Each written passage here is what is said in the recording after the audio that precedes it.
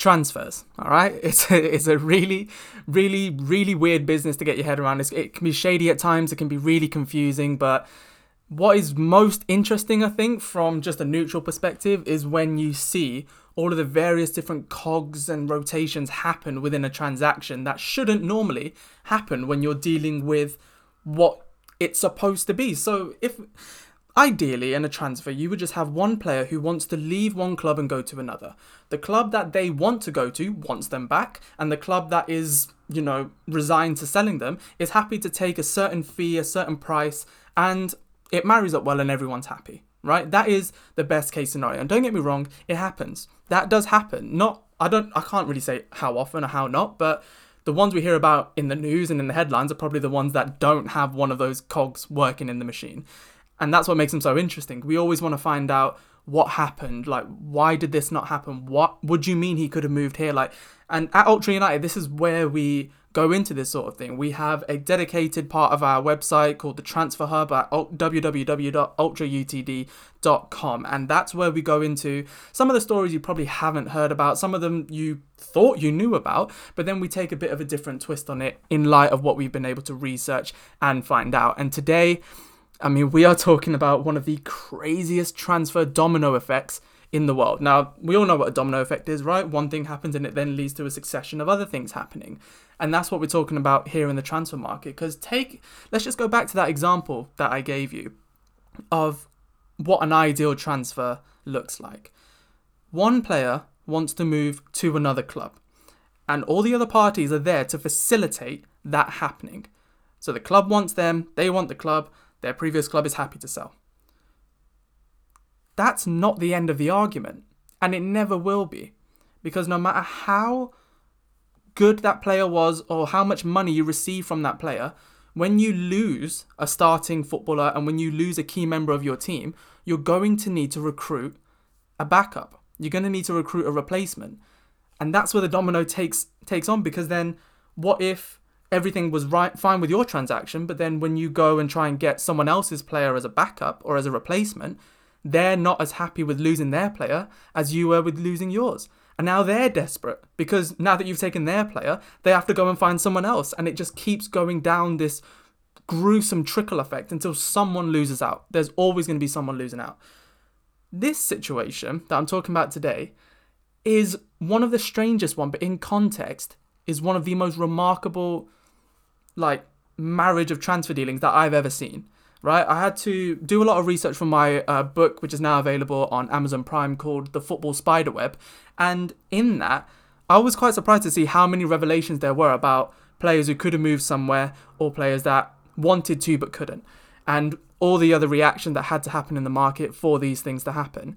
And in this, there's so many different things to get through, and I'm going to try my best to just keep it in a succinct timeline. And in order to do that, it needs a beginning. And the beginning here is in 2002. Now, I don't know if you knew this.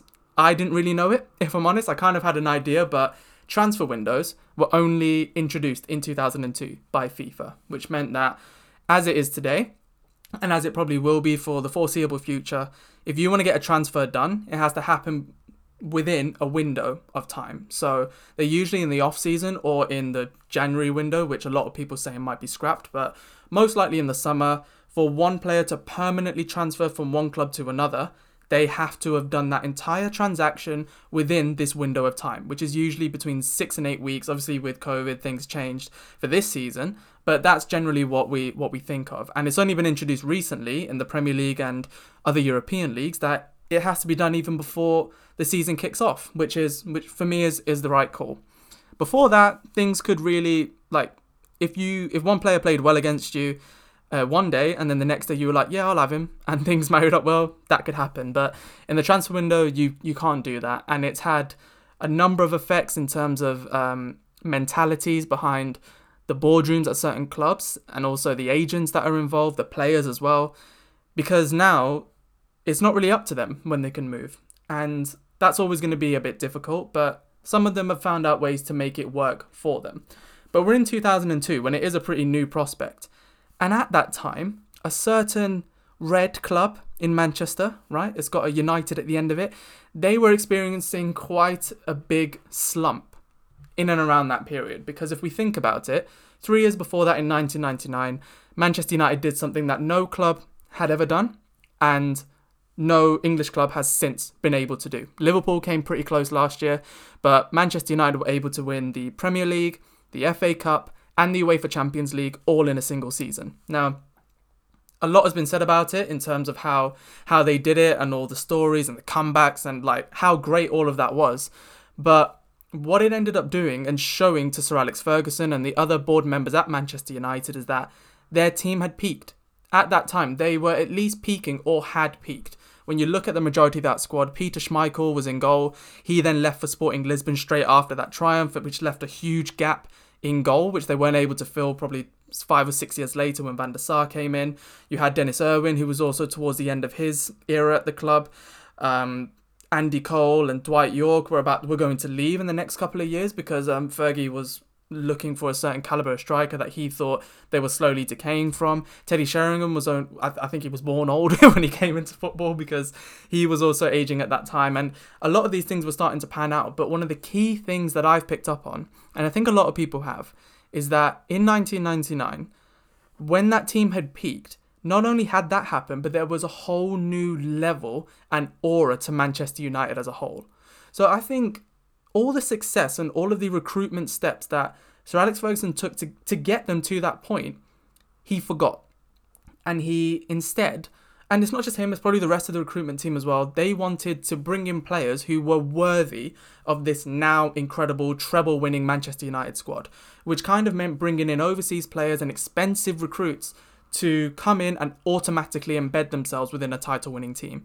And as we've seen time and time again, that doesn't work out, right? He brought in the likes of Fabien Barthez, Laurent Blanc, Rue Van Nistelrooy, Juan Sebastian Veron. Out of all of them, I would have said just Van Nistelrooy and maybe Blanc were the ones that actually, held themselves in good stead. But even then, it was always going to be difficult for them to really embed themselves in the system that was happening, especially when a lot of these stalwarts like Irwins, like your Schmeichels were leaving. So Manchester United were in a bit of a slump, and when you have experienced that kind of high, the rest of the players who were still there are going to be thinking, well, what's going on here then?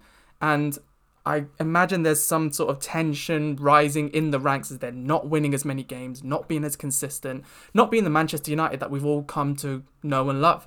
And underpinning the entire squad was the class of 92. Giggs, Scholes, Neville, Butt, Beckham, right? All of them were underpinning that entire squad. But now they're probably disenchanted with what's going on. They're thinking, well, we've been used to this. Where's this kind of figure? Where's that kind of figure? Why aren't things coming into place? And then tensions basically boil over between one of these players and Sir Alex Ferguson. And it was David Beckham. David Beckham at the time was dating a Spice Girl, he dated Posh. It was pretty new at that time, like social media wasn't as rampant as it is today, so a hell of a lot of media attention coming to a football player for that reason was more alien than it is today. Not completely so, but definitely more so. And Beckham was, he's golden boy. He was the golden boy of England, and World Cup aside, where everyone loved Becks, and any story to get out of him was always going to be something at the forefront of news and of people's minds when it came to writing things about him. Sir Alex Ferguson isn't the kind of manager who likes that sort of thing. He never has been, and I was going to say never will be, but I don't think that will ever change with him. And so when Beckham's getting all this adulation and maybe he's not playing as well as he had been before, tension began to grow between the pair of them, where probably Beckham's thinking he's given all he can, and Sir Alex is thinking you're more concerned with your playboy lifestyle and your party boy looks than you are with playing for Manchester United. It came to a head at the point where Beckham wanted to leave, and it's been no secret. It's no secret that since then Becks and Sir Alex have patched things up and they're happy, but none of them regret it. It just seemed to be a point in their development as players and managers that it was time to move on. And that happens in football. It was just a question of where Beckham would go. And I've always said, and I say many times on ultraunited.com, is that Beckham is probably one of the most underrated players ever. And the reason I say that is because people will look at Beckham or think about Beckham and they'll think free kicks, crossing, and passing. That's it. No. They forget his stamina, they forget his leadership, his ability to bounce back, his teamwork, his link-up play, his vision. The guy was incredible. And when I do watch old games back of any team, if Beckham's in there, whether it's for whoever he played for after Manchester United, which we'll get to, then I'm a happy guy. If Beckham's in there, he's one of those players that just helps you fall in love with it. And I'm not the only one who thinks that. But I do feel like he's underrated. And when you think about the calibre of clubs that he was able to attract at that time, it just proves my point. AC Milan, Inter Milan, they were all these big clubs were in for him, but there were two in particular that really wanted him. And I mean really wanted him, but for very different reasons. And this is where it all gets a bit strange. So it's quite simple here. Beckham is not having a good time at Man United. Manager said he can leave. He's going to leave. That's where we've gotten to now in around 2003. And then the two clubs who want him are Barcelona and Real Madrid. Barcelona were actually first. Barcelona wanted him first. The reason they wanted him, and this is me going out on a bit of a limb, right? I personally think that they were jealous. At the time, Barcelona were lagging quite far behind Real Madrid. Not just in terms of what they were able to do on the pitch, but also commercially. And in terms of being a brand and being a big ambassador for Spanish football. And the reason for that is because in the year 2000, Real Madrid had decided to go on this incredible spree called the Galactico presidential policy. And it was involved when Florentino Perez, in his big address to the Real Madrid clan in 2000, said, you know what? My philosophy when I come in, if you elect me as your president, I will commit to making sure that we sign at least one world-class player every single year. So remember the windows came in shortly after? Every single year, I will buy at least one incredible world-class player. And he was doing it. He started off by buying Luis Figo from Barcelona, right? Which really couldn't have felt nice. Paying like 71 million euros, I think it was, for Figo. At that time, like even now that would be insane. But at that time, a hell of a lot of money. And then around 80 to 90 million on Zinedine Zidane in 2001. And then about 50 or 60 million on Ronaldo. Il Fenomeno, the Ronaldo, who had just won the World Cup with Brazil in 2002. Barcelona are watching all of this. They don't have the finances or the commitment to finances that Real Madrid had at the time. And Real Madrid, bear in mind as well, even though when teams buy football players, it's not always recouping that amount of money by what they're able to do on the pitch or what competitions they win. That's only part of it. What about all the kids who are buying Zidane shirts, Ronaldo shirts, and Figo shirts? All of these commercial empires that you're able to now bring forward because you've got these world-class players in. And people who now want to see you from all over the world, and that leads to broadcasting and media revenue. It just spirals. Barcelona weren't benefiting from that. And if anything, they were losing the spotlight because Barcelona were one of the best teams, were probably the best team in the world maybe a decade before. And they're losing that shine to Real Madrid, their strongest and most deepest competitors. So they see Beckham, and of course they're probably thinking, Beckham's an incredible talent for all the reasons that I've just listed. However, they're seeing him and they now think, right, we need to get him because he's probably the next world-class player for Real Madrid to get, right? I am speaking a bit hyperbolic, and that is like, I am theorizing over that, but I'd be very surprised if it wasn't in their mind. So they put down a bid of around, I think it was about 16 or 17 million quid. At the time, it was a fair amount for Beckham. I think he had about 2 years left on his contract, or maybe even one. So he was always going to go, and he was Man United were a motivated seller. He was ready to go, so they weren't going to hold out for a bigger fee. But Barcelona did the deal. It got to the point where they were trying to get Beckham to sign personal terms with them. And then Real Madrid come in. And they say, hang on, we'll take your 17 and raise you 25. We'll pay 25 for Beckham. And Barcelona couldn't keep up. Beckham was sold the dream, the Galactico dream. And to be honest, like the idea of playing with Zidane and Figo and Ronaldo, it was only going to go one way. And Beckham ended up becoming the next Galactico. He was the fourth in line to join Los Blancos in 2003.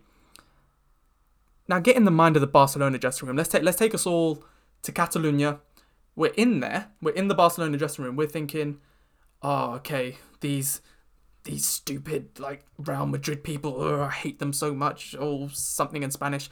And then we're thinking, oh, we've got a way to get at them here. Beckham's free. All right, let's get him. All right, he's signing, he's going to do it. We've got Beckham. Oh, we lost again. So what does that do to your mentality? What does that do? How do you feel? You feel jealous. You feel spiteful. You feel like you want to make sure the next deal you get is the best one possible. But now we've got another two sets of sellers, haven't we? Or two sets of buyers, I should say. Because it started off with Man United just wanting to get rid of Beckham. Or Beckham wanting to leave. Now, Real Madrid have bought him.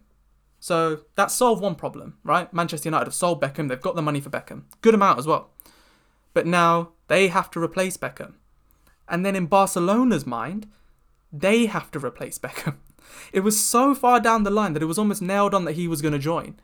And so Barcelona just thought it was done. And now to not have it there, it's like losing Beckham in the first place.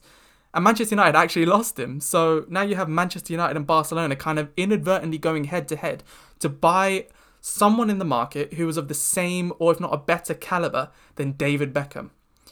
At the time, there was a few names being passed around. I can't really remember any of them being as concrete as the one that they ended up going for. I know Ian Robben was getting some good traction for his time at PSV, and there were some others that were kind of being batted around the media, but nothing too substantial. It was all kind of superfluous speculation at that point. But then Ronaldinho came into someone's head, and Manchester United had been long-term admirers of Ronaldinho. From his time at Gremio, moving through to PSG, he was one of the biggest stars on the continent, and certainly in French football, which is nowhere near where it was at the time, and neither was PSG anywhere where it was today. And Ronaldinho is playing well. He's got the star quality. He's got the commercial factor. He's fitting into that Manchester United DNA, but he's also fitting into the Barcelona DNA. And out of the two, the more motivated buyer is who ended up signing Ronaldinho. And that was Barcelona. Barcelona was so annoyed that they lost out to Real Madrid, and they were so determined to make sure they wouldn't be left at the races again that they signed Ronaldinho and paid over the odds for him. They paid roughly the same amount that Real Madrid paid to Beckham for Ronaldinho, who also had around the same amount of time left on his contract as Beckham did at Manchester United. So we have this sort of weird setup now where Manchester United must feel like, what the hell have we done? What have we done? Why did we get rid of Beckham? And why the hell didn't we fight more for Ronaldinho? Why didn't we make sure, if anything, that we had a replacement lined up to replace Beckham? What do we do now? We've got a number 7 shirt up for grabs. Where does it go? All the while, Real Madrid are happy with their recruit. Barcelona are happy with theirs. And it's coming up to the start of the new season, the 2004 season. And as in the 03-04 season. And Man United are still going through their pre-season like, what are we going to do? And then Sir Alex Ferguson's assistant, Carlos Queiroz, a man who's very well known in Portugal, very well known back home for his scouting ability, but also for how much respect he gets as a coach back there. He says to Sir Alex, there's a young boy by the name of Cristiano Ronaldo playing for Sporting Lisbon who I think we should have a look at. There wasn't really much time before the start of the new season for Manchester United to go out and watch him like they would any other player. So instead, Carlos was like, well, Sporting Lisbon, the team that he was playing for, they're actually moving into a new stadium. How about we fly out there? We take the initiative. We go out there and put on an exhibition game to welcome their fans to their new stadium. And it was genius. It was absolutely genius. Not only was it a good marketing ploy, right, to get a few more Portuguese eyes on the Manchester United brand and all that good stuff, but they were now able to test this Cristiano Ronaldo kid against their own team. And at the time, Manchester United were stuttering, but they were still one of the best teams in the league. So it just stands to reason that if this Cristiano fella can do well against Manchester United defence, he can do the same and get better as time goes on against other Premier League defences. And he was right. On that day, Cristiano Ronaldo, it was his day. It's known now as the Cristiano Ronaldo day when he took the ball up when he first took the ball on against John O'Shea, who was his adversary for most of the game. It was only going to go one way, all right? Ronaldo made him look stupid. And every single player, particularly the class of 92, were very impressed with the kid. And this is where it all gets just fateful, if anything. Because if we remember right back at the beginning of the story, the class of 92 were the underpinnings of the Manchester United team. One of them, in Fergie's eyes, fell out of line. And yet, it took the other lads, the Giggs, the Scholes, Butts, Nevilles, to say, hang on, this kid, we need to get him. They were very influential in swaying Sir Alex's eyes to make sure that they got Cristiano Ronaldo. It wasn't something like, don't get me wrong, it wasn't like Sir Alex was depending on them to give them a good review, but it certainly helped. And all of them have come out since and said that that was the case. So, moving forward, you have a situation where it started off as just Manchester United looking to sell David Beckham to Real Madrid and getting a replacement. Then you have a team close by that stays a bit jealous of what's going on and pinches that replacement. So now their backup comes in the form of some wonky-toothed teenager from Portugal, and he ends up being better at that club than Ronaldinho was at Barcelona and Beckham was at Real Madrid. It's insane, isn't it? When you think of it that way, the only team in this whole scenario, in this like kind of weird triangular relationship, the only team that ended up getting their number one target was the one that was worse off from the deal. Because I will say to you that I think Ronaldinho at Barcelona did way better than David Beckham did at Real Madrid, and Cristiano Ronaldo at Manchester United did better than all of them. It's insane, and it's going to be, this type of story is going to be one that doesn't end here. It's going to happen so many different times, and on the Transfer Hub and on various parts of Ultra United, we are going to be delving into all of these topics. And here on the podcast, I mean, it's not just a place where we talk about transfers or talk about Man United, as a lot of people have said. The whole point of being called Ultra United is because if you want to be a fan of a team, consider yourself to be an Ultra, the non-threatening, horrible kind, then all you really want to do is find out more about the game, more about how it works, and some of the stories that have happened back then, but also what could happen in the future. And that's what this podcast is all about. So, I mean, if you did enjoy it, and if you're listening on YouTube, definitely drop a like on the video. As we know, in the algorithm, it's all about likes and all about comments and all that. So if you can get in the comments and let me know if I taught you anything new, or even what you want to hear on the next one. We're doing these sorts of podcasts kind of as and when they come to us, and we want to make sure that we're putting out the right content for you. So definitely get in the comments and let me know what you think about this. If you're listening on Spotify or, Apple Podcasts or Google Play, just thank you so much for supporting the journey so far. And it's going to be one that I'm really looking forward to continuing, and share us around if you really like what we're doing. We really want to make a point of connecting with you guys, finding out more about your own stories as well, because that's what this platform is all about. So definitely drop a like on the video, share our streams around if you're able to, and give us a follow on social media, which is all at Ultra UTD. And remember, you can be uploaded or updated daily on ultrautd.com. That was a big mouthful. I'm going to have to fix that for future uploads, but you get the gist, all right? Stay close to the conversation, and more importantly, stay safe in our current climate, and we'll see you on our next episode.